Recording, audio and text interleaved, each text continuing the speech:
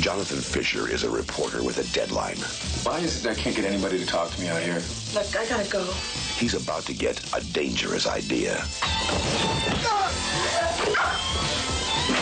But he'd better wise up fast, because there's only one way to survive on the streets. I'll blow your brains out right now. If I'm dead, you're dead. Christopher Reeve, Morgan Freeman, Street Smart.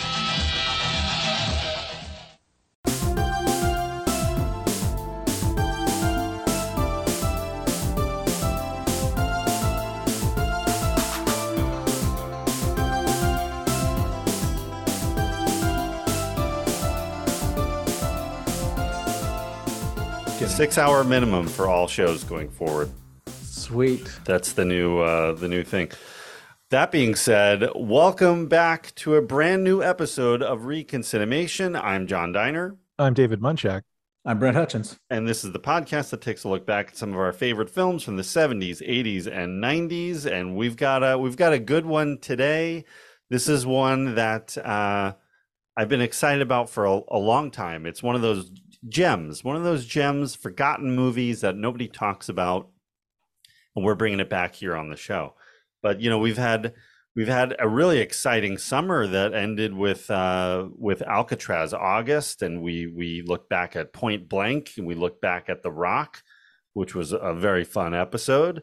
But then here at Reconcinimation, it gets dark in September. We always kind of get dark right before Halloween. We get dark a little early. Last year we sometimes do Tarantino things. We did True Romance last year. Previously we've done Reservoir Dogs, but we also did like Rolling Thunder and Assault on Precinct 13, and we've got another, you know, kind of dark-ish movie in concept here today, and we are looking back at 1987's Street Smart. Yeah. Okay. All right. Here we go. And welcome to the show. Again, we're trying to get people in that haven't appeared on the show before. We've got Morgan Freeman today and Christopher Reeve. Wow, look at that. We haven't had them yet. Can you believe it? A podcast that looks back at 80s movies has not had Christopher Reeve. Yeah, that's pretty shocking. I mean, and Morgan Freeman, like he's been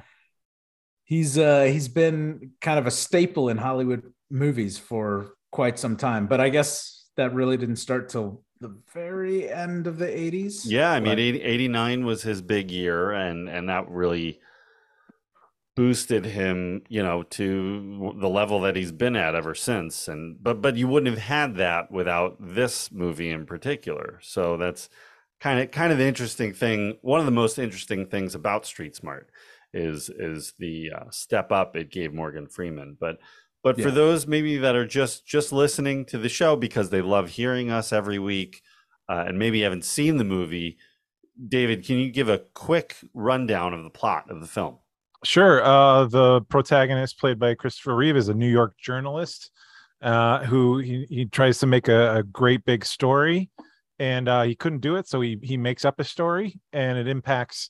The story is about a New York City pimp and his lifestyle. It's like a profile piece, and he lies and makes the whole thing up. And coincidentally, it describes a real pimp who is on trial for murder, and he gets tangled in there in all the legal and criminal activities, and in his personal life. Chaos ensues. Chaos ensues. David, when was the first time you heard about this movie? I can't imagine you knew of it before I probably started getting on my high horse on it. Yeah, I think I heard a few years ago you had told me about it, and then I watched it, I don't know, I want to say 2-3 years ago for the first time. I needed some Reeve. Got to get a little Reeve once in a while. I was hangry for some Reeve, and so it was so I had to give that a shot. And then, of course, with Morgan Freeman together with him, I mean, that's a no-brainer. You got to watch this movie. That's what I thought at the time. Yeah. Was this a COVID watch for you? Was this after COVID? Can't remember. I don't think so. I feel like it was. I feel like it was one of those. Maybe not. Maybe right before. It might be around. It could have been. I mean, there was not a lot to do at a certain point. I feel like it was just pre-COVID for me. So I think I would have gone down to the video rental store. Videotheque? Videotheque in South Pasadena. Yeah, I think that's where I would have picked it up. And I haven't been there. I've only been there in like back in the early pandemic. I was only there once or twice, and not lately. So. Well, thankfully they made it through the pandemic, unlike many movie theaters. Yeah, R.I.P. Still going on. It's R.I.P. ArcLight. But I heard it's coming back, right? The Cinerama Dome's coming back, and I think the ArcLight is under some kind of new name, and details are unclear. But Brent, what about progress? Let's go in the right direction. Yeah. We got to have the dome in LA. You got I mean, the Cinerama Dome was a big, I mean, that was pretty devastating when that closed. That was closing down. So I'm happy to hear that they are going to bring even it back. If the other arc lights had closed and just Hollywood stayed open, like that would have been. Yeah. I mean, the Cinerama Dome and that arc light, is iconic. So it's like for Sunset right there or I mean, that Amoeba Records, is that Amoeba Records still there? I remember that moved. Closed down too. Or moved, it closed, but that was right before the pandemic, and it moved not too far away, but still in Hollywood. Oh, they opened another location? Yeah, they got a bigger place and designed it specifically for the way they wanted. Oh, that's cool. But still kind of a bummer, though. The charm of the old place is gone. So, let's see. The question to me is, first time, when did I first hear about this movie? Yes. I recognize the poster art, Christopher Reeve standing kind of looks like a street corner, but I had no idea what this movie was about. And I had never really seen it. I've seen it twice now, both times in the last week. And so I thought that this movie was about Christopher Reeves being a stand-up comedian. Just based off the poster art, because he's standing there. He looks like a deer in headlights. He's got the microphone. And that's what from my young kid brain, when I'd see this walking by at the video store, that's what I thought it was. And it was rated R, and I never really felt compelled to watch it until we were prepping for this. Oh, yeah. Surprisingly enough, although I feel like this season there's been a handful of those. So what am I even doing here? I can totally see that. I mean, I had a similar memory. Like I remember seeing the poster in Movies One. That was one of my two local video stores, pre-Blockbuster. So, and same thing. Like the cover, that poster just fascinated me. Just the lighting that was on him and what's he doing, and mostly it was like, what's Superman doing in this movie? Like he's very true. He's not Superman. How can that be? Yeah.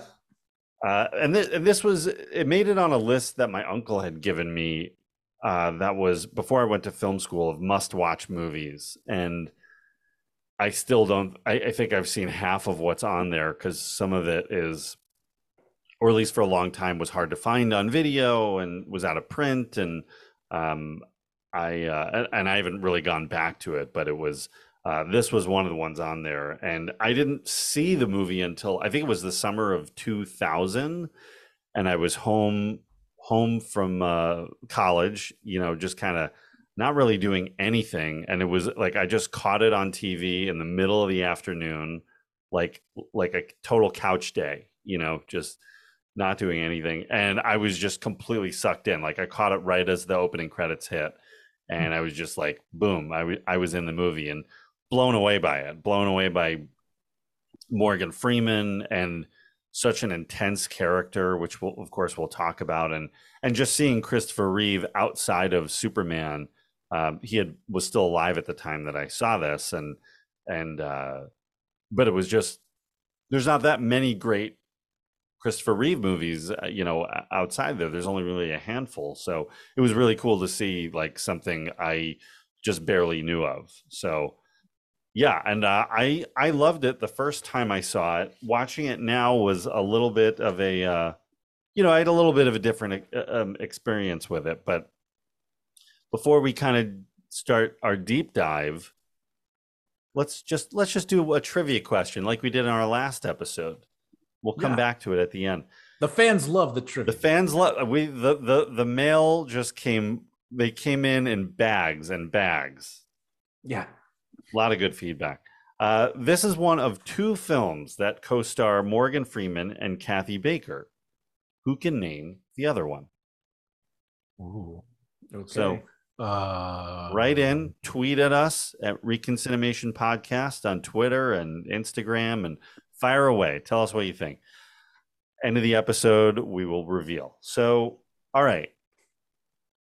This is little known story that this is based on I believe this was a true story from the Washington Post. A writer who worked for them named Janet Cook admitted to fictionalizing a story about an 8-year-old heroin addict because of pressure that her editors were giving her about coming up with a big story. So she had, I think, won the Pulitzer for it, and then had to give it back, and obviously let go of at the newspaper, and a year later, screenwriter David Freeman writes this story. So, I can't imagine this wasn't loosely based on that, but who knows? Maybe sheer coincidence. Yeah, maybe it planted a seed. I mean, there's obviously some major differences between that and this, but I see the similarity and kind of the through line of the made up news and it associating with someone in reality.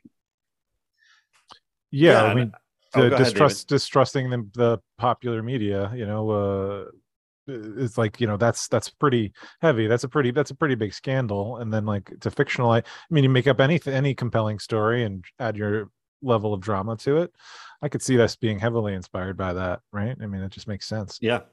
Well, and I can't imagine that. I mean, God knows how many times that's actually happened and just gone undiscovered.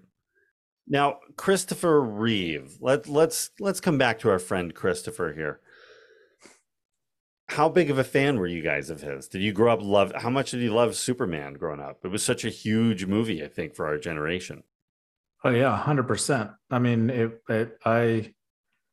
I love his Superman movies. I mean, at least the first 3. The fourth one, I haven't. Are you kidding? Yes, absolutely. Richard Pryor. Hey, man, we've talked about this before. The Richard Pryor movie co-starring Superman. Superman 3 is low-key awesome. Just heads up. It is. But yeah, I mean, whatever your feelings are for Superman 3, Christopher Reeves was, like a huge influence, like you were saying, for children growing up in that time period. And I loved Superman. As a matter of fact, as soon as I finished watching this movie, I turned on Superman. Yeah. Like I was like, I need a Christopher Reeves movie that I can get behind. Yeah. I'm going to watch Superman right now, because this one fell a little flat for me. So at least his character is, I don't know, and this is very interesting. And just, I feel like doesn't stand up as strong as nearly as like Morgan Freeman or even Kathy Baker, who, for me, those are like the two strongest points of this movie. But yeah, as soon as this was over, I was like, all right, Soup, let's check it out. Let's get on that. Sure. Yeah. The Superman was on all the time. That's one of my earliest memories of things on a television. Yeah. Same. It's just there. It's ingrained. It's foundational. So, if I was always a big fan of that Superman. And Christopher Reeve was, I've only seen a few other movies of his along with these, and so I always a fan. 1, 2, and 3. Yeah. I Superman was a huge movie for me. It was one of the very first movies I saw. I had 1 and 2. I guess 1, 2, and 3 on Betamax, And then As you should. yeah, exactly. And then I had what was it? I had the first one in a clamshell VHS. The big tall clamshell that you could drop off the like roof of a building and it would be fine. It's ready for nuclear fallout. Yeah. But I watched 1 and 2 religiously. Huge movies, and he was a huge star. I mean, playing Superman, and what's I think still considered the best Superman movies, but between the Brandon Routh and the was it Zack Snyder? Was it Zack Snyder who directed the other Man of Steel? Ones? Man of Zack Steel. Yeah. Snyder, I think. Yeah, it was Zack Snyder with the Man of Steel and Batman versus Superman and Justice League disasters. Yeah. Although I like Henry Cavill as Superman, but agreed. Yeah, I don't think he's a bad Superman. The movies are not good. Don't love the path they went on. Any of the DC movies. I don't think. Yeah. So really, these 1 and 2 are the definitive Superman movies, and we did discuss them a little bit in our look back at some Richard Donner films after he sadly passed away, and there's so much going on with Superman 2 in particular, where 1 and 2 were really shot back to back, but Donner was fired 3/4 of the way through Superman 2, so the producers brought in a new director, Richard Lester, to kind of redo some of what Donner did, mostly just so that he could get the credit, the actual directed by credit. Right. But then the Donner cut came out years later, which is an interesting view. And I've heard back and forth whether people like the Donner cut versus the original. I never really had a problem with the original. So I loved the original. Yeah. But the Donner cut's cool too. I still want to see the Donner cut. I haven't seen it. I think my biggest gripe with the Donner cut is that it's, it's just difficult because it's incomplete. Like there's just a lot of, it's incomplete effects, right? It's unpolished, and so like, I mean, it's fun to see the intention of some of the things, but from like a complete movie going experience, like, I mean, I think if I was going to sit down and watch one, I would choose the theatrical release over the Donner cut. Yeah, but Christopher Reeve was so huge in the early 80s. I mean, those movies were massive, and at the time it seemed like he was going to be as big as another up and coming person like Harrison Ford. Like there was no reason to believe that his career was not going to progress that way, but he never really, I don't want to say he was typecast, but I think he kind of was. Like he never really shook off Superman. And while he had other great roles like Somewhere in Time and Death Trap, none of those took off, like Superman did. And he was kind of stuck with that character. And even into the 90s, I think, was it Village of the Damned that he was in? I think it was Village of the Damned, where that was right. Yeah. One of the few times in the 90s you saw him. And that was right before, I think that came out like right before his accident where he was paralyzed. I mean, he was in a bunch of like TV movies and things like that, but his theatrical career never really took off. And I don't know. I think you're right. I mean, as far as being typecast, like I think he had a hard time shaking that kind of like wholesome, do-gooder kind of thing. Like Superman. It's great for the Superman movies, and it works really well. And I think, I don't know, I feel like I got a sense of some of that even in this, like just some of his delivery and the way that he approaches acting, like he's sort of soft-spoken and, but it's not that he didn't have range either, because you look at Superman 3, where there's like the doppelganger, Bizarro. That's like super villain. And he was good and scary, as that villain character. Absolutely. So, I think that was an attempt to show people that he had range, right? So he's a talented guy. He might be too good looking, honestly. Like there's something about how because I think that with his style of acting, I think like it's almost like he's too, because like his style is a little soft spoken. Sure, he's got range. He can play angry and violent, but it really tonally a lot. It's just It's like he's just such a soft-spoken guy in a sense. He's just not gritty enough. He's too damn handsome. I can't buy him as too, I don't know, He's too menacing. likable. You know, like, is he just too I think, appearance-wise? Yeah, I think so. I just like that could be part of it. I mean, we didn't get to see him really branch out after he was after in his 40s. Like he was injured when he was 42, 43. But you know, it's so we never get to see him do some. I don't think. I mean, I haven't seen a lot of his movies too, but I don't know. Well, I think I'm not saying he's bad. It's just there was something about him that was just like, man, it's easy to like put him in as Superman, Clark Kent, because maybe like he kind of is. He's kind of Clark Kenty, you know. Well, it's you know, to me, it's similar to Mark Hamill as Luke Skywalker. You know, it was like just hard for an audience to see them as anything but that character or something like that character. And I don't know if it was producers also feeling that way and just not wanting to, you know, like, oh, Superman can't play that, you know, like they didn't want to get them involved in projects or what it was. But I think you're right, though. I think his general appearance had maybe a little bit something to do with it. I think, and then I mean, because look at his actual performance in Superman. He plays Clark Kent, and he plays Superman, and they are distinct characters. He plays them so well that you can buy the silliness of the fact that people don't realize they're the same person. But like, well, you know, one of them has glasses. Yeah. Come on. One of them doesn't. They're not the same person.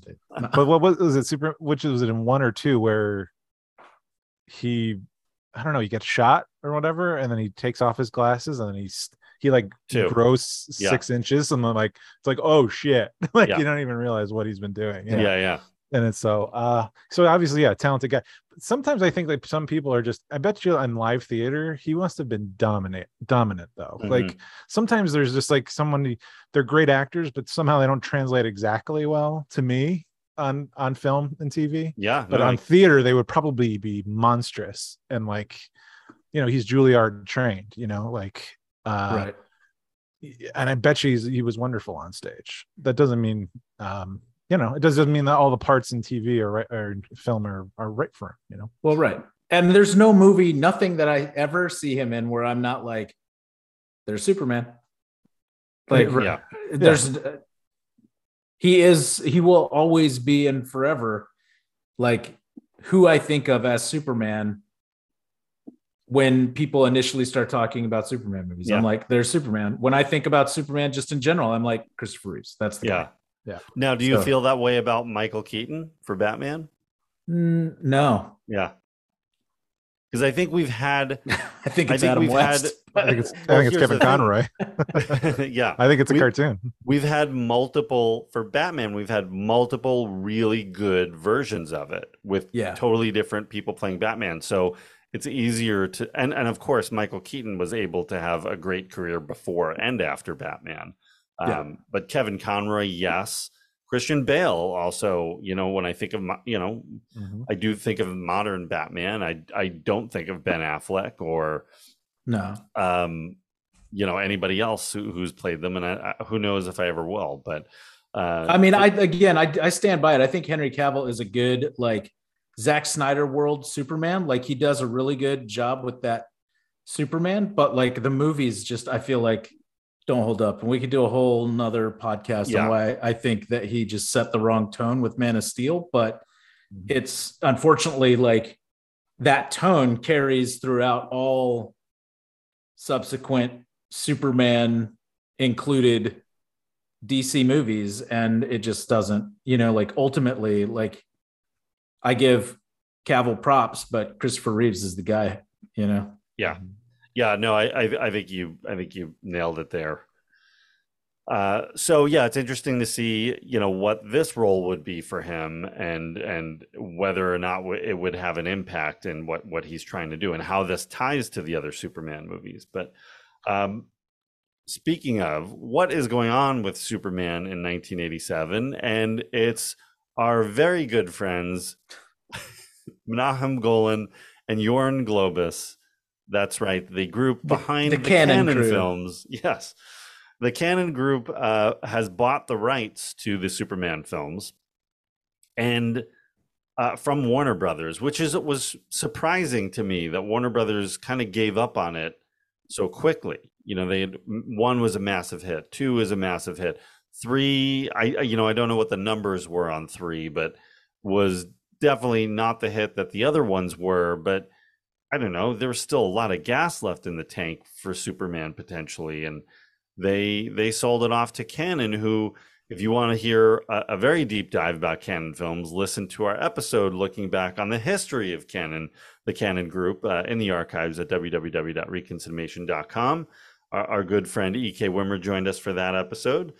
But 1987, 86, and 87 were their prime years, where they were putting out more movies than they ever had before. And, they had a tendency to try to make deals for superhero films. They also did it for Spider-Man and Captain America, and would put full page ads out for the movie without having anybody attached to it, or that was their way to like throw something against the wall, like drum Chuck up Norris some excitement as Superman, but yeah, they would put kind of, misleading ads out there, or movies they thought were going to happen that just didn't. But Chuck Norris as Captain America, that should have happened. That should have happened for sure. But yeah, really interesting to think about what were they planning for Superman, because they certainly were low budget filmmakers who were not going to handle it the same way Warner Brothers did for the first two Superman movies. No. Well, and we saw that in Superman 4. Yeah. Right? But the first didn't they use like this movie as kind of a carrot to dangle for Christopher Reeves to do Superman 4? Because he was also not interested in doing that at the time. He was really, after 3, was done with Superman, was already struggling with finding good roles outside of it, and didn't want to play the character anymore and be stuck with it. But he was, this was one of his pet projects that he was kind of, developing for years, and the carrot was dangled that, if you do Superman 4, The Quest for Peace, we will finance Street Smart. So, right. That's a tough thing to say no to. And yeah. So did Christopher Reeves think that this was going to be an opportunity for him to kind of like shake that image? I imagine so. I mean, with the proper release, why wouldn't you think this could be an Oscar contender for him? Yeah. Not saying it was that, but before going into it, that like, yeah, this is my Oscar movie. This is the movie. This is a real, gritty character that I can show my range, and it has nothing to do with Superman. And you see the weakness of the character, and just something that, could really get him critical attention. Yeah. And then along comes Morgan Freeman, who actually does drop an Academy Award caliber performance. Yeah. Oh yeah. I don't have to go to Harvard to know what you're doing. You know what I'm trying to say to you, man? Do you? Yes, I do. Well, then shut the fuck up. You don't tell me how people react to me. I know what people are doing no matter what they say. Because I read minds, you dig? I don't take no shit off of you. You're lying through your fucking teeth. I know it, you know it, and this fucking hoe know it. Come on, leave him alone. Yeah? Yeah? Yeah, I mean, Morgan Freeman was, at this point, he'd been around since I think really the early 70s. He'd been acting, but he was anything but a household name, not even recognizable in things other than he was in the Electric Company for I think 7 or 8 years, which was wasn't a PBS children's show. This is true. That years later, a good friend of ours, William Jackson Harper, would also get one of his early roles on the newer Electric Company. Well, there you go. Everything connects. So it sure does. But yeah, so I mean, really, if anybody knew him, it was really from that. And to go from doing a children's show like that to Fast Black in this movie you couldn't have had a bigger leap. Oh yeah. Absolutely. I mean, polar opposite, and really like very different than a lot of the roles that he in general is in. You know, Yeah. like he doesn't play a lot of bad guys, but he's a bad guy in this one. Oh, he Oh, yeah. is not a good person. Yeah. But yeah, really amazing performance here, and the movie in general. But just before we get back to Morgan, this is one of, I think, only two respectable canon films. This and Runaway Train are like the only two real legit respectable movies that they did amongst your slew of Chuck Norris and Charles Bronson and Michael Dudikoff films, as much as we love all of those. Listen, the Dudikoff only does respectable films. I am about to get 2 roundhouse kicks to the face before I even say another word. American Ninja 77. But yeah, Morgan Freeman is really truly the greatest element of this movie. Yeah, by far. And we'll get into the plot here in just a minute. Well, and this could be career launching, because this got him. I mean, he got the Golden Globe for this. It was nominated for the Oscar, but won Boston Society Film Critics Award, Independent Spirit Award. Oh, 100%. Los Angeles Film Critic. That was like, this was like, if they hadn't noticed him, this was what he was noticed for, right? Like, this is career making, because look at the next 3 years of movies he comes out. Oh, I mean, you look at 89 with, I mean, like, listen, like Lean on Me isn't necessarily the top draw in that year for him, but like Lean on Me is a strong performance from him. And then he follows that up.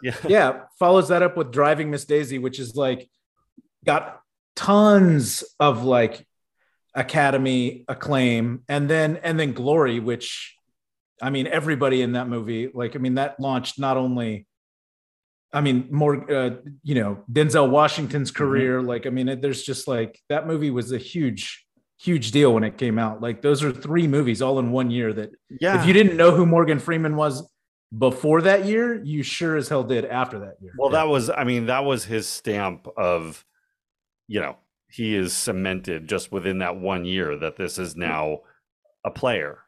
Yep. Yeah. No doubt.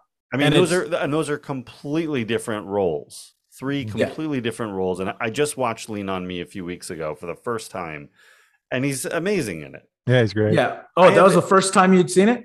Yeah. I mean, maybe I saw it when it came out, but I didn't remember it. Yeah.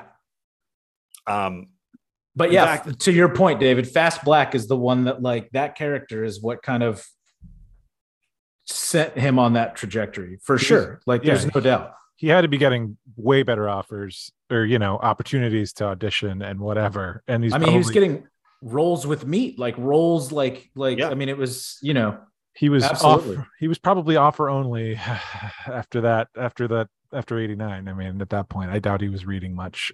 No. Yeah. I mean, by 89, he was a multiple time Academy Award nominee. Did he win for Driving Miss Daisy? Did he win supporting actor? He may have. I'd have to look that up. Check that on the Reconsineputer. I think it is. He's only won once. Yeah. Oh. And I mean, and then the next year it was $1 Million Baby, but he was nominated for Miss Daisy. Yeah. And of course the Street Smart. So I mean, right. Just getting the Oscar nom there. Exactly. Yeah. But between those, you're multiple Oscar nominee. Like, yes, you're not really auditioning for movies anymore. And he never really let up. I mean, no, I mean, the next year it was like Bonfire of the Vanities, which didn't do great, but like the expectations for that movie were pretty high. And then the year after that, it's Robin Hood, Prince of Thieves, which was a big deal. Yeah. And then Unforgiven, then Shawshank, then Seven, not long after that. I mean, then he was, just top level. So let me see if he was up for a Nickelodeon Kids' Choice Award at any point. Please check those right away. Did Doesn't he get look slimed? Like it. Doesn't look like it. Doesn't look like he was even nominated. But none of those would have happened without this movie. Like that's the great thing about it is the intensity of the role, the passion that he played this character, the believability of it.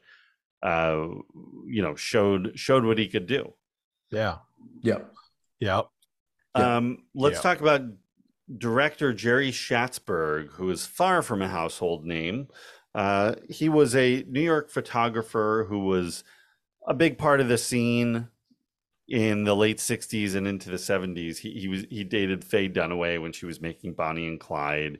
He shot the Bob Dylan album cover for Blonde on Blonde. So, Okay. as a photographer, he was definitely an established name, very New York based. Everything was in New York. He switched over to a director in the early 70s, did a movie called Panic in Needle Park, which is a great Al Pacino film, pre-Godfather. If anyone is interested, you can track that down. I'm looking at this guy right now on IMDb, and I'm not gonna lie, Johnny looks like your pops. I'm not. You got to check this dude out. Like headshot. I've seen him. This dude could be your dad. Maybe he was. Sorry, it's like a total aside, but I'm like, holy, that's Mr. Diner. What else he did a movie called Scarecrow, which stars Pacino and the Hack, Gene Hackman.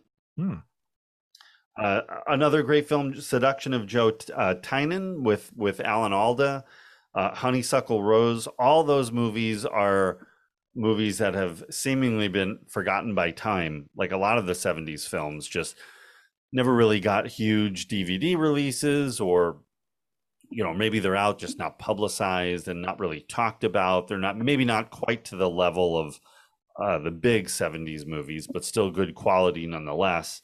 But yeah, nobody talking about those films anymore. This film, the Cannon Boys, Golan and Globus, looking to save a couple of dollars, moved the movie from New York, where it's completely set, to shoot in Canada, and they ended up saving about $1 or $2 million doing that, which was great, but hard to capture that New York feel. I feel like Schatzberg did a great job with still making it feel like a New York movie. Yeah, some of those streets for sure. The street shots. Yeah, I bought it. I was I totally feels like legit New York. So, proved it could be done. Another, Brent, you mentioned earlier the other great performance in this movie. Yeah, Kathy Baker. Holy shit, she's really good in this as well. Yeah, and it's like subtle things too, man, that I picked up on when I was watching it. And it's just like there's this scene where they're outside. I don't know if it's like a pizza window or a hot dog stand or whatever, and Morgan Freeman just quickly slaps her. Like her reaction to that slap is like really excellent. Like it's just like very subtle, kind of nuanced, but she's really, really good in this. I mean, there's a ton of things throughout, but like that, having seen it twice in the last week, that one stands out. I just am really impressed with her performance in this. Yeah, that's after they leave the the party they're invited to. Yeah, that's right. And he backhands her at the ice cream stand. Yeah, he thinks that Christopher Reeve's character is being condescending. Yeah. And she's trying to explain that he's not, and he's not, and Morgan Freeman's not having any of it. Yeah. She's brilliant in this. And at the time I knew of her from two things, and that was the Neighbor and Edward Scissorhands. Yeah. Also covered here on the podcast, Reconsideration. Which she's also great in. Yep. And she's the Tom Skerritt's wife, the mom in Picket Fences. Yeah. That was really where I knew of her. So when I saw her in this, I was like kind of shocked that this wholesome lady could play such a scandalous character. Yeah.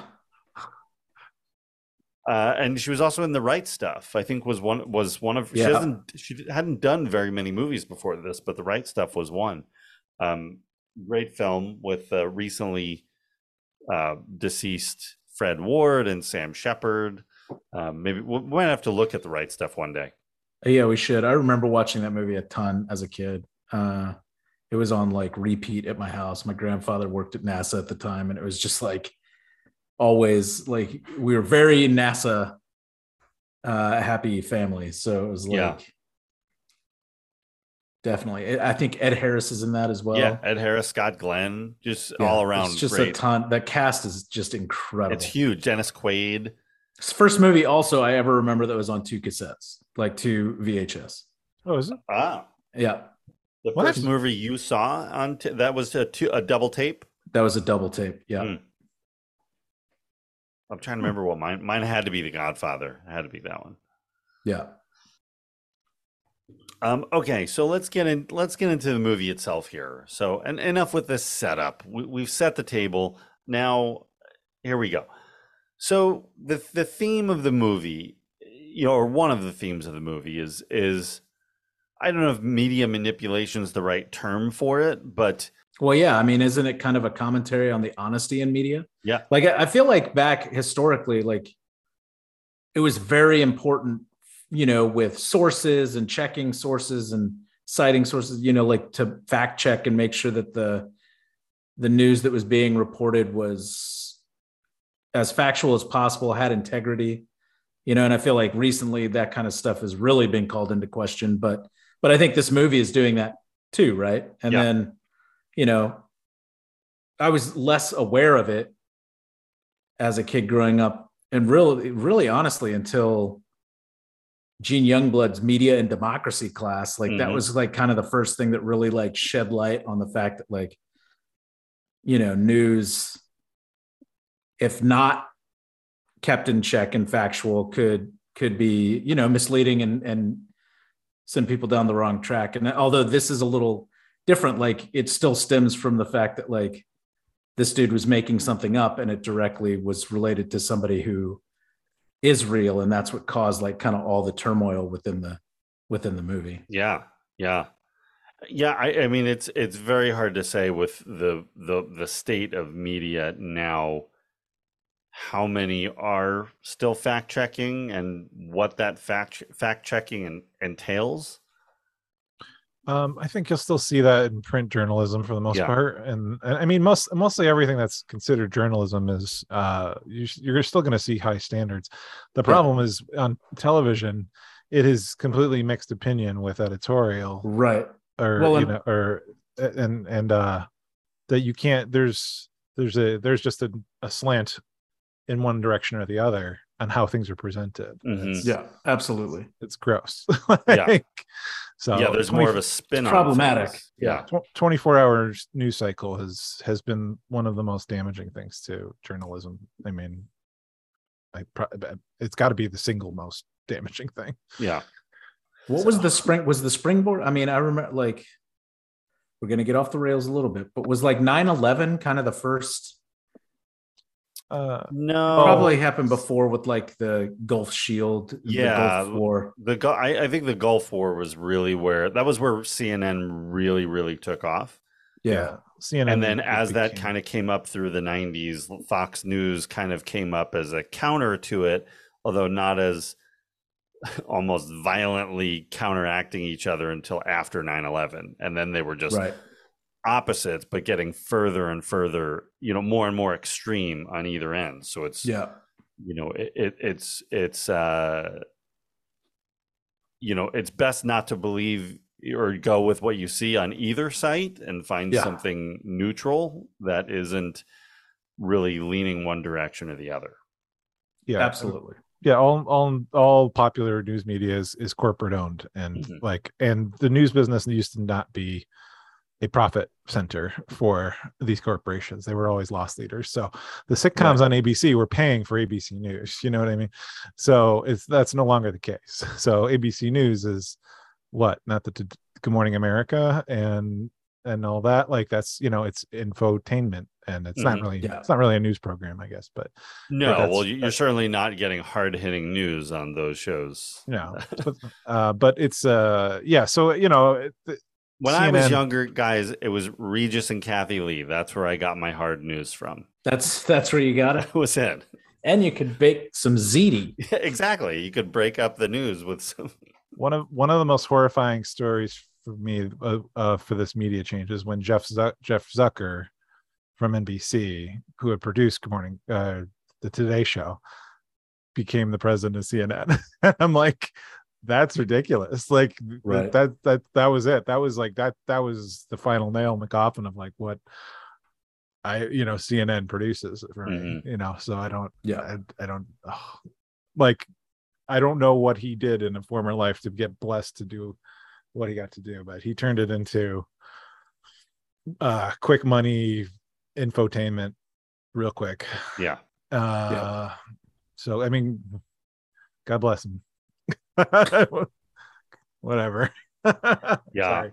Well, all right. So yeah, the honesty of media back then was a lot different than now, but even then, he could, the opening scene is Jonathan Fisher is Christopher Reeve's character's name, sitting in with his editor and played by Andre Gregory, and pitching ideas, and nothing is at all captivating, and he just on the spot kind of makes up an idea about a fast talking pimp with a high living lifestyle, and he gets the assignment to write this story. Well, there is no actual character that he knew, so he ends up making up and fictionalizing this whole story, which is ridiculous. The pimp with the house in Hawaii, and yeah, oh yeah, I don't think it's outlandish. Which kind of points to like the sort of the sort of the white bias of like, well, what would anyone who's rich, like they would get a condo in Maui, like that's like, right. And it's sort of like a white kind of thing. I thought like watching it again, I'm like, because he kind of laughs and he's like, oh yeah, he had to maintain the lie. He's like, yeah. And just like, he probably, even if he was a million super millionaire, he probably wouldn't go to Maui. Yeah. But I don't know, the movie feels like, watching it this time, I felt like this is like two different movies.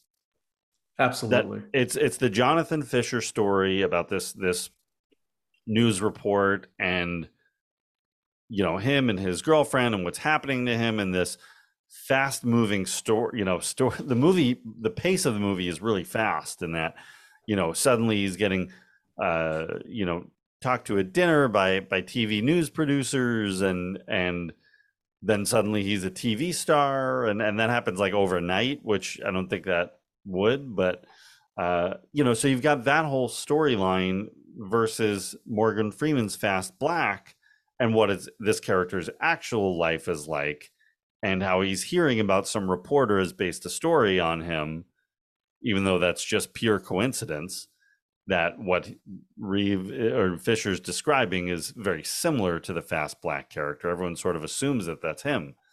But his, daily life and what's going on with him. And then finally they intersect with each other, and where it starts to get dark. But I don't know. Do you guys believe this story? Do you feel like it's believable the way it's told here? I do not. Yeah, I do not. It seems very dramatic, like Hollywood dramatic. Yeah. Yeah, I mean, it's everything's just awfully, but it's just weird. Like, I don't know, like there's a lot of conveniences, and to your point, like the pacing is really off. Like at the back end of the movie, like they're jumping basically from scenes of Christopher Reeve in prison talking to a lawyer, not always his lawyer, sometimes it's the other lawyer, and then it's like to Fast Black, and like you have no idea how much time is like going on in between, but there's huge chunks of time that have happened, because I mean the Kathy Baker character, gets killed at one point, and it's like, well, when did it? We don't see any of that other than her talking to Fast Black after she leaves one of these office buildings, and it's like, okay, well, I don't know. Like it does feel incredibly fast paced. It feels like there's a lot of conveniences. It also feels like nobody trusts Christopher Reeves. Like the lawyers don't trust Christopher Reeves. His girlfriend doesn't trust him. His Fast Black doesn't even trust him. And he's like the evil dude. Like he's, I'm just like, it's just kind of weird. I don't know. Does all of it trust him? Yeah. They at least they say they do. Yeah. But That's yeah, a good point. the pacing, I had a big problem with the movie this time just because of the pacing. It just moves, like you mentioned, that the timeline is really hard to keep up with. Yeah. Which, if it was clearer that this is happening over the course of 6 months, 8 months, whatever, like that would be probably make it a little bit easier to swallow, a little more realistic. But it feels like, is this happening over like a week? Like, every nothing. Months. It feels like it, right? It definitely Well, happens over months. And he's in prison. He's in jail because he's not like giving the notes. Yeah. Right. Well, everybody wants the notes for the article. So he's in contempt and he's just in prison. But he said he didn't have, well, and then he starts saying he didn't have them. They don't exist. Like, I don't understand why they don't believe he doesn't have the notes. Because every, decent reporter would have notes. Every, there's the assumption that if he did his job, he'd have notes. Yeah.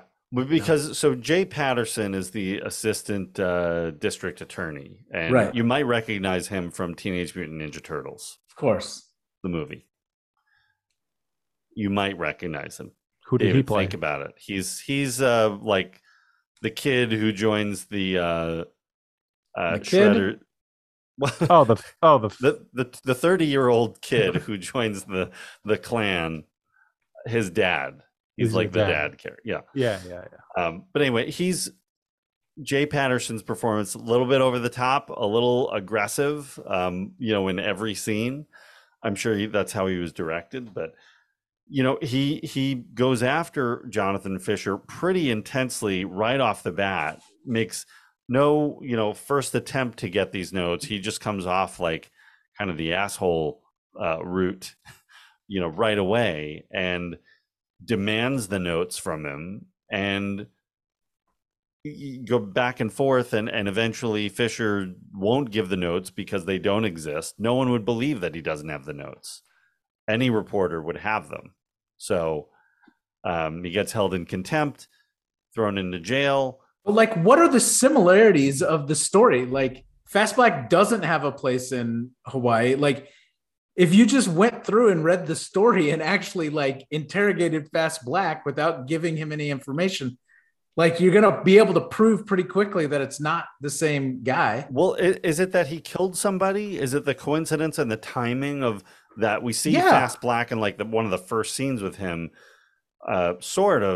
kind of coming to the rescue of one of his prostitutes, and ends up unintentionally killing the John that's in the room, and but I think the timing of that happening and then this article coming out is what leads people to believe he's written it about Fast Black. Yeah, right. It's just bad timing, bad luck. Absolutely, but like, to me, it seems like a stretch that an article that you didn't write about a person, even if there's similarities, is impossible to prove that you made up, which is how they play this whole thing. Mm-hmm. Is like, this is impossible to prove that he didn't make it up. Well, that's the thing. It's like there sort of just would have been calls to like, all right, the editor's got to see the notes. Somebody's got to see it. Somebody, right? And then like, if the facts of the thing, but the DA is convinced, he sees the guy he's targeting as the guy in this article, and then it turns into a conspiracy, like where, he changed the story about to say that he didn't have notes, and then now he's not going to give up the notes, and then they don't exist. Like, he just kept changing his story or whatever. So then no one knew what to believe. It's like, it just kept bouncing around to that. Like, I don't know.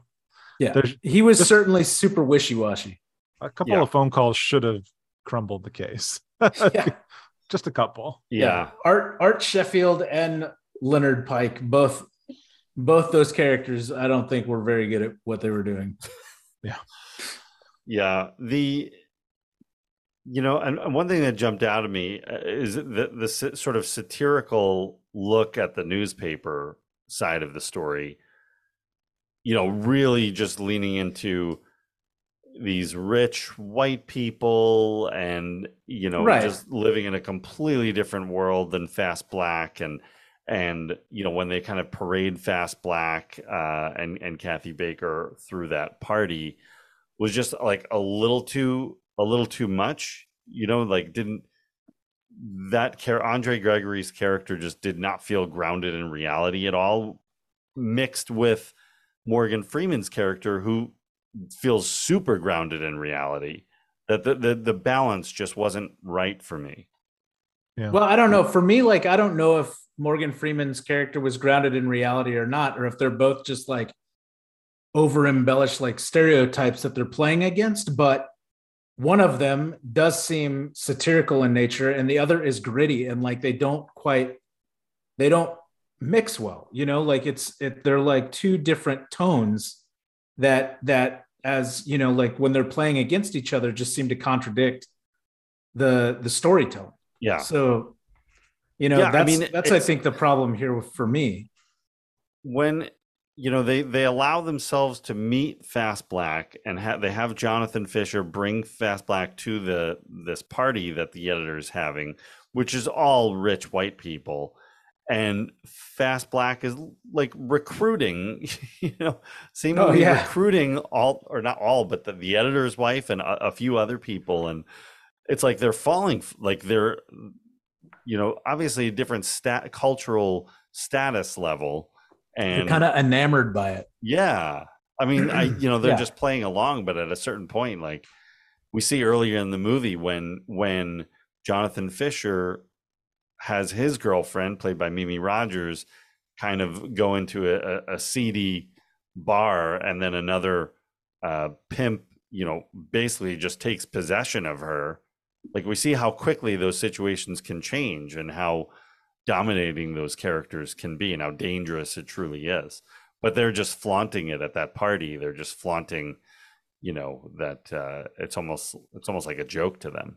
Well, that's why it was so important for Black to say, I know how they saw me. I know she buys their shit. I don't. He knew he was being put on as a spectacle, and he leaned right into it. He didn't care. He knew exactly all this BS that was going on. But he was pissed off later about it. Well, he was pissed off because he felt like Christopher Reeve's was playing him like he didn't know that, like he was dumb. Mm-hmm. Yeah, but he's not dumb. He's street smart. Yeah, he's street smart. But like that's like when he's like, yeah, you guys did a really good job. He's like, don't patronize me. Like I know I was good. Like I know all this BS. Like so it's he knew how he as a black man, as a pimp, as a man from the street was being looked at by all these rich white people with high status white people. And he was basically making fun of them, like by being there and playing up all this his role, like he's like some sort of exotic kind of specimen of humans, like this and like they're only interested in him because he's also wealthy, right? Like think of like there's such a stigma of sex work, and it's how criminalized it is and all of that. But so if he's a pimp for all these sex workers doing all these illegal stuff, but he's rich and wealthy and owns condos everywhere, sure, come into the party. Like, because we're all rich, we're all rich together. You're just different. You're weird. You're a different kind of breed of person. That's why he was accepted. They almost believed he was super wealthy. Mm-hmm. Well, also, am I mistaken? But like some of the interactions that Kathy Baker had with some of the other characters that were in that party, it led me to believe like they had history, right? Like she mentioned that she knew, like there was somebody that she knew there. Yeah. Okay. So it's like, so there's everyone's in on it. Like this is just part of life in the city. Right. But you can be rich, you can be a criminal, and you can be rich, and you can be a pimp, or you could be like whatever, some sort of stock trader, executive, government person, whatever, any number of things, and you could all go to the same party, but he sees it as but Black sees it as the bullshit that it is. Mm-hmm. So if he wasn't, he wouldn't otherwise belong there. Right. And that's why when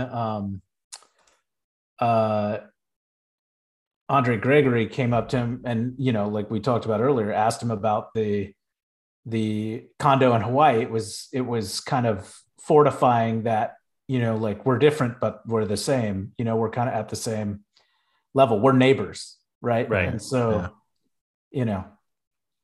that helps kind of solidify that thinking there. Yeah. And in the meantime, Fast Black wants Fisher to basically write him an alibi that will get him off of so he's on trial for the murder of the person he killed in the beginning of the movie that we were just talking about. So they want to use each other.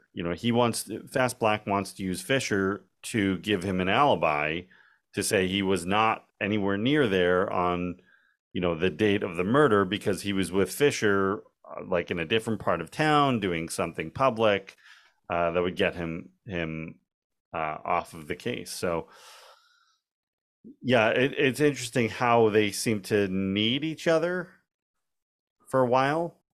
And there's some great, we talked about how great of a performance this is by Morgan Freeman, and there's a couple of scenes in particular of just absolute intensity. One where he is showing Jonathan Fisher around town and has him in the front seat. It's interesting that this all takes place in the front seat of their car. It's a bucket seat, old Cadillac, bench seat Cadillac. Yeah.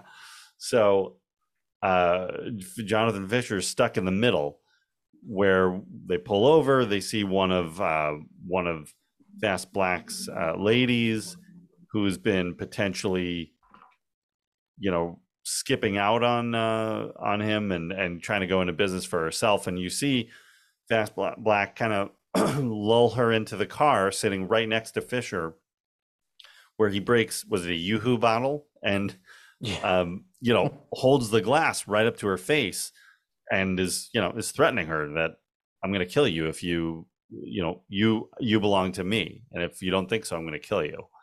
And when Fisher tries to just get him to back off, like he shoves the glass right in his face too. So you see, that's the first turn you see of that character of like, this guy is lethal. And he's almost like a wild animal. Don't be confused by his behavior. Like he could snap. Yeah. Go ahead. You could almost still be on his side, even though, he beats up the John, but the John was beating the crap out of the woman. So he was doing his job protecting her. Right. So it's like, oh man, he's got sure, it was an accident, but he didn't actually, kill the guy, in a sense, like he contributed to it or whatever. There is a manslaughter kind of thing, but he was up for murder too. Like this is, it was a big deal. Mm-hmm. But like Morgan Freeman is charming, smart, intuitive, like just smart, and then he flipped and it's scary. Like I was like, you wanted to, I liked this character until he became super violent. Like, oh no, he's so threatening and menacing. Like that's scary as hell. Yeah. Yeah. And especially, towards the end of the movie when he has Kathy Baker's character has become more and more friendly with Jonathan Fisher. First they do sleep together, but they, she always, it's funny, she always seems to know exactly where he is. He's doing his reporting somewhere in the city. Like she just always shows up. Yeah. But, she's getting a more honest relationship with him, and Fast Black does not like that and is worried about who she's talking to and what she's saying. And is she becoming a threat to him? And that there's a scene where he, puts the scissors in her face and screaming at her. I could rip out your nose. Or I could snip off your lips. But you've been looking where you shouldn't. So it's your eyes that need to be punished. So I tell you what I'm going to do. I'm going to take an eye. Just one eye. I want you to tell me which one you want me to take. The left one? And you want me to take the right one? What, left? No. Well, which one? I'm sorry, please. You take the left eye. No. The right? No, the left? Please. Well, which one? You want me to take the I don't know. left? I don't know. Right? I don't You know. want me to take the I don't know. Left. Left.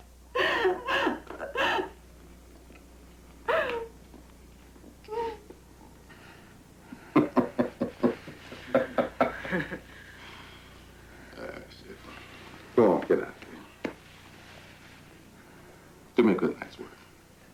Okay? He's gonna cut one of her eyes out, and Yeah. she gets to pick which one, and it's such an intense scene. It's really brilliant, just the performances of both actors. Of you completely buy it, and it's chilling. Yeah, it's probably, I think this, I mean, for me, you're right. It's a very strong scene. I think it's probably the strongest scene in the movie. Yeah. I mean, there's any scene where Fast Black is dominating someone, even when he pulls Jonathan Fisher into the back room of their restaurant and like beats him up, really. Right. Like Superman just got his butt kicked by this guy. Those are all really powerful scenes because it just shows the strength of this character, who doesn't look like a strong, tough guy, but he knows how to use it. Right. Because he's street smart. Street smart. Yeah. So now the ending of the film, I actually really liked the ending the first time I saw it, and this time I didn't love it as much. I could have gone with we mentioned the pace being so fast. I could have gone with a little bit slower in the third act, where we're building and building, maybe like 10 more minutes or something. Where we see everybody's in danger for whatever reason, but it's happening so fast it's really hard to just be able to digest the whole thing. And so Fisher quickly manipulates I forgot the name of Fast Black's sidekick character. Right. But his buddy why do I want to call him Roscoe? It's not Roscoe, is it?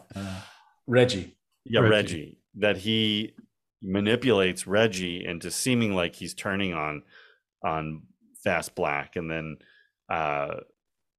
ends up when Fast Black is just out, like legitimately just looking for him because Reggie's been gone. Reggie panics and ends up shooting and killing Fast Black, and it's just for such an intense performance and such a great role. It feels like such a cop out of an ending to me. That it all happened. Like, I mean, it even before then, it's like it goes from that really awesome, intense scissor scene to like a scene in the prison or in the jail. Then it's like it cuts to a scene, and then Christopher Reeve's girlfriend gets stabbed. Then it cuts back to the prison. Then it cuts to Kathy Baker walking out of a building and Morgan Freeman walking up to her, which is a great scene also right there. It's super quick though. Like there's not a lot. And then it cuts back to a scene. It's like, oh, Kathy Baker's dead. And then Christopher Reeves is like, I've got the notes. And then he's out of jail. And then he sets up Reggie. And then it's like, dude, wait, what? Like all like that all happens in 15 minutes. Yeah. Yeah. And it's like, really wait, quick. What? Like what just happened? What? Yeah. And it's not only is it that quick, but like, it doesn't really pay off, right? Obviously Black is a murderer and a legit threat. And Reggie stabbed Mimi Rogers. Oh yeah, for sure. So he's kind of, and then he manipulates them to turn them on each other. And could Jonathan Fisher ask for a better outcome? He got the pimp murdered by his first lieutenant, and that guy's going to go to jail forever. And it happens in a second. Like, he couldn't have asked for a better ending. And he can complete his story. He gets away with it. He gets everything. Yeah, loose ends tied up. He gets Mimi Rogers back. He doesn't have to worry about Kathy Baker anymore because she's dead. Like he's ruined so many lives. Yeah, he's caused the death of at least 2 people. One sent to jail forever, and God knows how scarred his fiance was. Right, and then presumably he would just have, and then, well, I mean, at least the DA threatens, Jay Patterson threatens him at the end, like, I'm still coming for you. Yeah. And which is kind of nice. I'm glad at least that scene was in there, because like, yeah, you're not a good dude, man. Like, I know, Yeah. like that's the thing. Like that's the hero's ending, right? But like, why is he a hero? he's Yeah. not. He's not. Like He's he's just as like despicable and untrustworthy and kind of deceptive as anybody else in this whole thing. Yeah. I mean, he's a liar. Like, he established Yeah. himself as a liar straight out the gate. Yeah. Like, yeah. But you can Funny. imagine that even if he loses his job at the newspaper, he's still a TV star at this point. Oh, he's gonna write a book. He's gonna, Geraldo, right? yeah. He's like Yeah. Geraldo. Yeah. He Yeah, would exactly. he'd be hosting something on 24-hour news right now. It would be every night. It would be like Donahue. It would be Fisher with an exclamation point. Seriously. Probably. So good for him. Yeah. But Oh, it'd be Jerry Springer. yeah. So it's just like, and it's just a shame, because it's just, and we have that one moment where, like, what he, profiling this pimp, and he gets called out by that other news reporter who happened to be black, or not happened to be black. She was a black reporter, like, who probably worked her way up to be an anchor, and like, she's seeing him get offered this job because of one news story that's exploitive of a black person making their way through the system. He's doing it his own way. It might be technically legal. So she calls him out. She's like, if you don't think it's racist, it's still racist. It's like, and that's the only commentary on like the actual racism that's going on for it. So it feels heavily racist, this movie. a lot of white people benefit from the tendency of minorities and black people to specifically live in this like lower class, where they resort to criminal activities just to survive. And but like, sex work, is it like, why was it but that was criminalized to make sure that they're keeping those folks down? It's like, you can have a moral objection to sex work for sure, but that's never going away. And then it was a way to make sure to keep sort of everyone in line, because I mean, you've got a white male savior situation happening here. Yeah. Well, kind of like you also have in Glory, just saying. Oh, for sure. Yeah. Which is the thing on that movie now. And Reggie, by the way, played by Eric King, who was Sergeant Dokes on first season of Dexter, first 2 seasons of Dexter. Oh, really? I did not know that. He was Dokes. So I knew he looked familiar. I'm like, who is that? That was 30 years later, but no, 20 years. So anyway, it doesn't matter. But yeah, no, good performances by everybody involved. Yeah, I mean, I wonder what a, I feel like if this movie were made today, you would have a very different ending, and potentially even a much darker ending. What would that be? I mean, is there an ending where Fast Black gets away, where he survives and Fisher maybe doesn't? Yeah, there's a version of that for sure. And is that a little more compelling? Probably today. Yeah, I think it's going to be done with social media. It's going to be done. It's like, I already don't want to see this movie. Oh yeah. No, I mean, yeah, you'd almost want to set it still in 1987. But, from today's filmmaking perspective. But I don't know. Does Fisher end up getting killed? I mean, they probably flip everything, deserves? right? Yeah. Like all roles would be kind of reversed. I assume, which I ultimately do think it would be more compelling, just in general. They could gender swap it, and with Melissa McCarthy in the lead, and it's a comedy now. They just make it a loose comedy. Wasn't that Heat? Didn't you guys see that one? Heat, I thought was actually that Heat funny. Was really funny. Was it called Heat? Yeah, The Heat. It was called The Heat. With Sandra Bullock and Melissa McCarthy. Yeah, that was a fun little movie.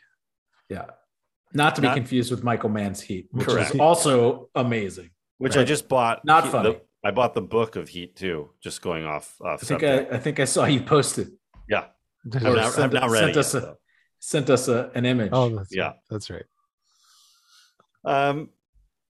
Okay, now is it time for a trivia answer? Did anybody? Let me go through. Looks like some of the tweets. Maybe the answer. Do you guys know the answer? I mean, we gave clues throughout the course of this when we brought up Michael Keaton, but Mhm. Oh, All right. What is it, Brent? You got it? I feel like you know it. I think it was the next movie that was done, Clean and Sober, right? Clean and Sober. Morgan Freeman, Kathy Baker. Supporting roles in 1988, the very next year. Yeah, very next year. Yeah. how about that? So there you Not go. done by the Cannon guys. So Not done by the oh man, Golan and Globus. They just I could talk about those guys as I did. We could talk about them for days. yeah, I have not seen Clean and Sober, but I oftentimes get it confused with My Life, which is another Keaton movie, Mhm. which I have seen and I think is really good. But has anybody seen it? I Clean have and not. I feel like I saw Clean and Sober or parts of it a long time ago. Not enough, well enough to remember. I used to kind of confuse some of those Michael Keaton movies of the late 80s. Yeah, Like, was it The Squeeze? And I mean, I did love Dream Team. yeah. Well, that's classic. Yeah. Dream Team, Mr. Mom, Yeah. Gung Ho. Gung Ho. Yeah. What was the newspaper one that he did? The Paper. Was it the paper? There's the Paper, but that was like more in the mid 90s, I yeah. think. Oh, The man, Michael Keaton's had a great career, He's just had a like great- Morgan Freeman has. absolutely. Yeah, we got to get more Michael Keaton on the show, Oh, yeah. and that's- more Morgan Freeman. More Morgan Freeman. The door is now open in both cases. We so- can we should do Noises Off. That's another Chris movie ensemble true. with Christopher Reeve. That's a great movie. That's And, right. And you know what, David, true. you had that on your list for this whole time. since the whole time. So if we have to follow definitely up on, should. All Yeah, let's get it together. 2023 first quarter, Noises Off. Got it. you and the family will love that. Yeah. It's- No, I it's think so they do. fun. I think they already do love it. So Oh, they've already seen it. Yeah, yeah. I'm It's sure a your play, wife- right? Noises Off is a play. Yeah, Hmm. Yeah, it's the original thing is a play, yeah. and it's about making a play. Oh, So now they did a film about making the play. got it. Okay. That's great. It's so good. Mary Lou Henner, I remember when it came out. Mark Baker. Yeah. Mark Len Baker in a movie. Uh-huh. Wow. Yeah. All right.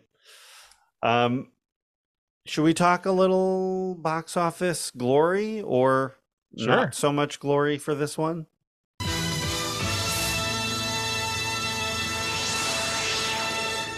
Unfortunately. Well, but Yeah. why wasn't it? I mean, why wasn't there box office glory? They're the Cannon Boys, Golan and Globus, just wrapped up in their worlds of Delta Force and Over the Top and Masters of the Universe, are really lose faith in this movie, and it only ends up coming out in 300 theaters. So it really stands no shot of having a successful run, which had to be heartbreaking for Christopher Reeve because this was his ticket out of Superman. The budget ended up being about $6 million. It was released on March 20th, 1987 against Burglar. But unfortunately, it does not even crack. It doesn't crack the top 15. I don't think it cracks the top 20. It's really, you can't even find it on opening weekend. Still in theaters at that point, and on hot successful runs is Lethal Weapon, Platoon, still Nightmare on Elm Street 3, and this one ends up with only a total of $1.1 million domestic run. It ends up at number 177 of 1987. Smack right between King Kong Lives and Swimming to Cambodia. So way off mark, makes no impact at all.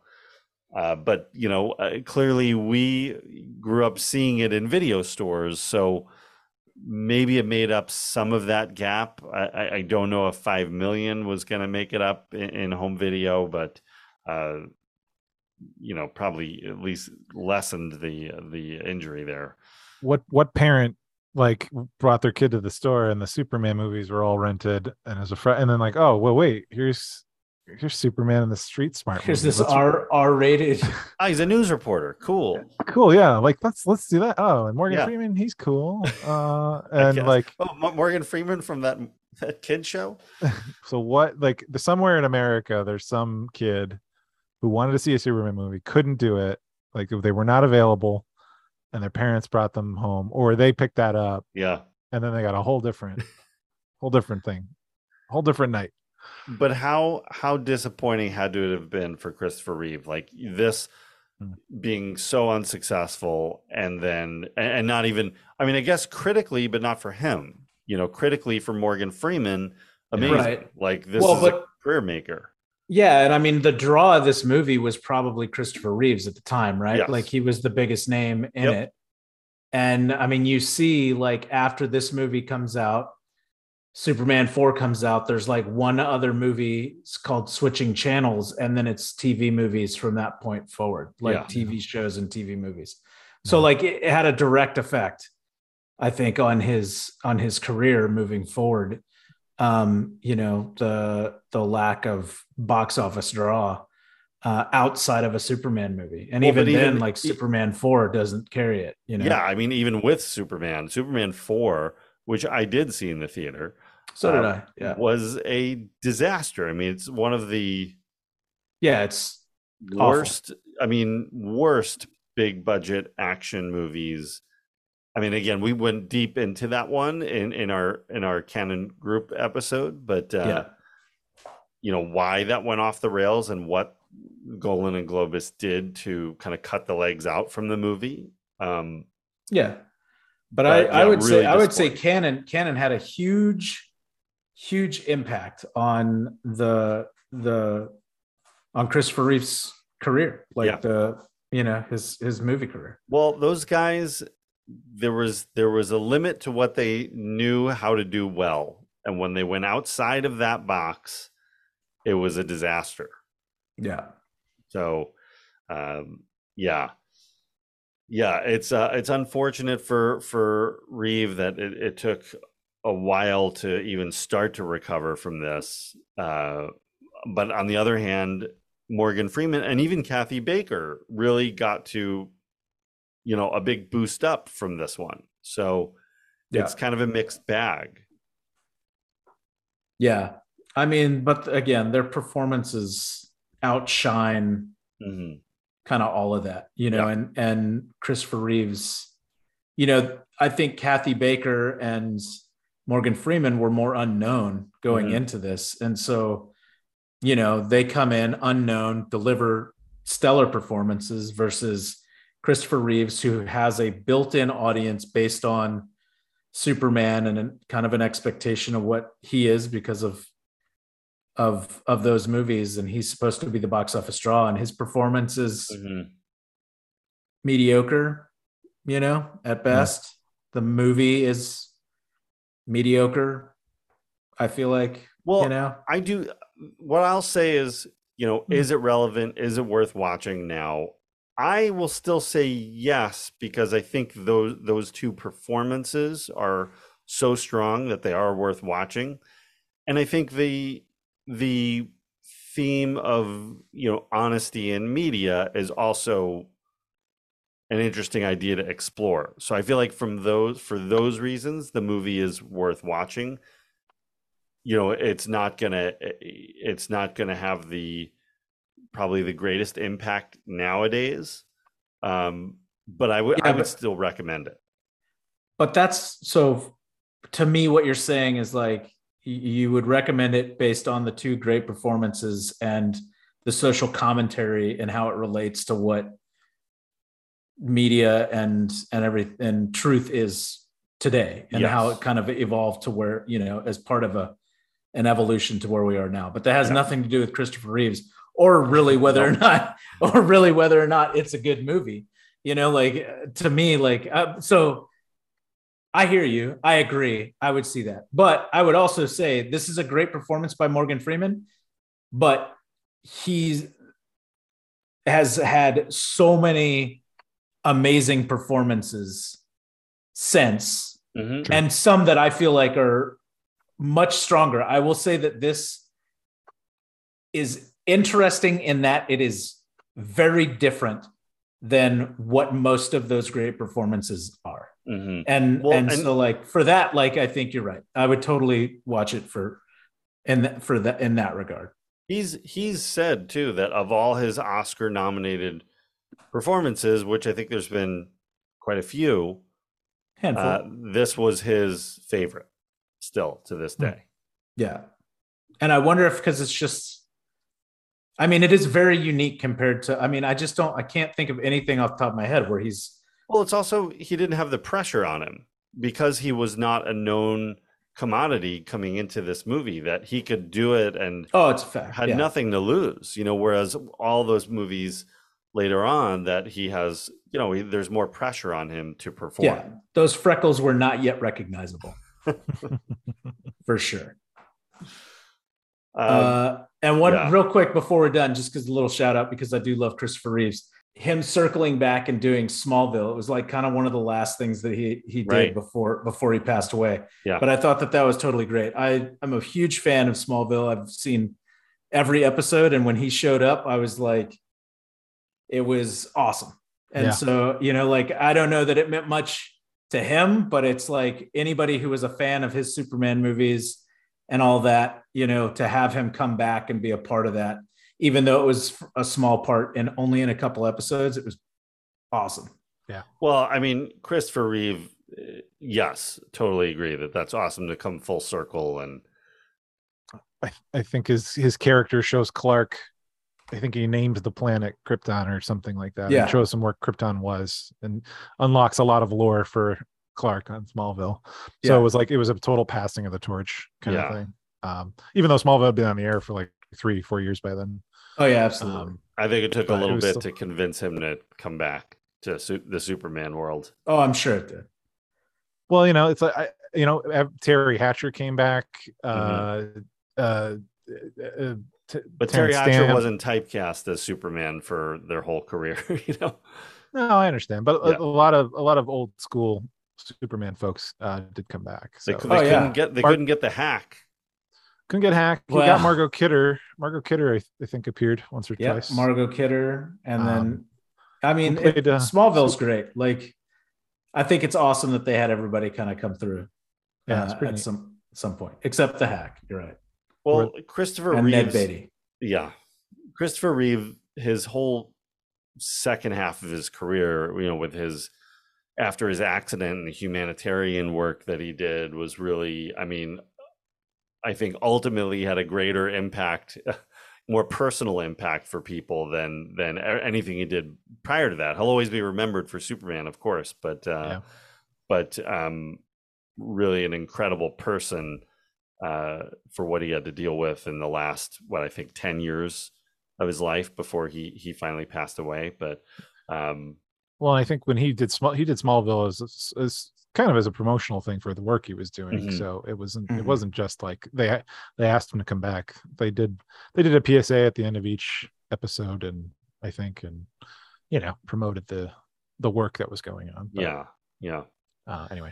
But, Anyway, I think my opinion is that Street Smart is a movie that should be revisited. Don't have super high expectations, but for those two performances and the general theme, I think it is worth watching. It's a quick watch. It's, as we talked about, the fast pace. it's only like an hour and 37 minutes, I think. So 32, 37, something like that. But so I don't know. There we go. That's Street Smart here. Hey. All right.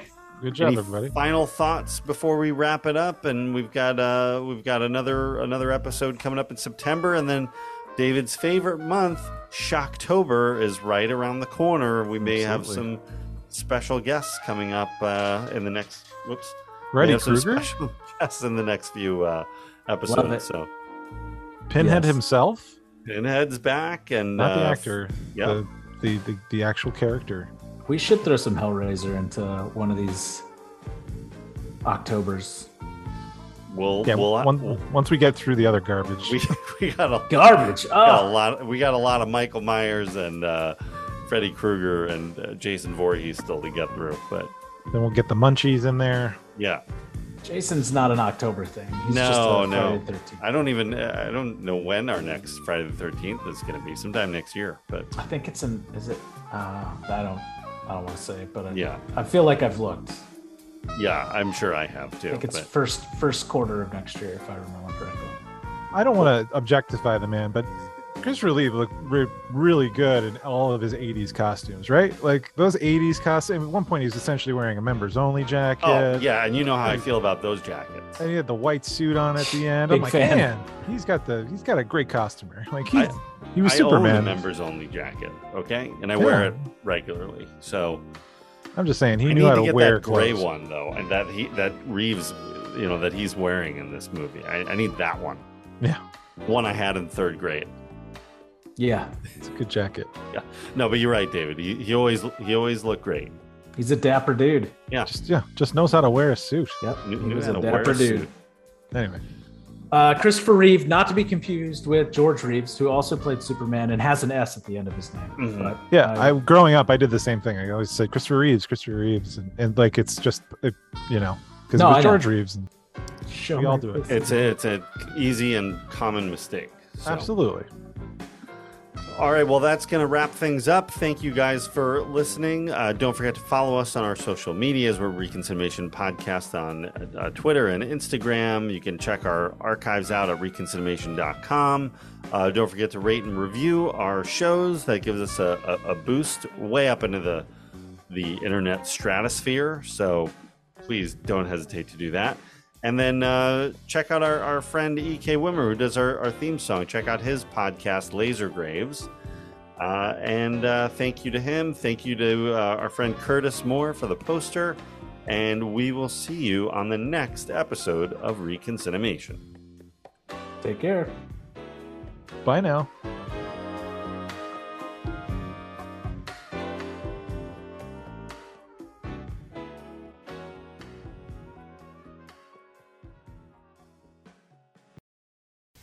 He touched your heart in Driving Miss Daisy. No, he'll make your blood run cold in Street Smart. I'll blow your brains out right now. Morgan Freeman is brilliant, unforgettable.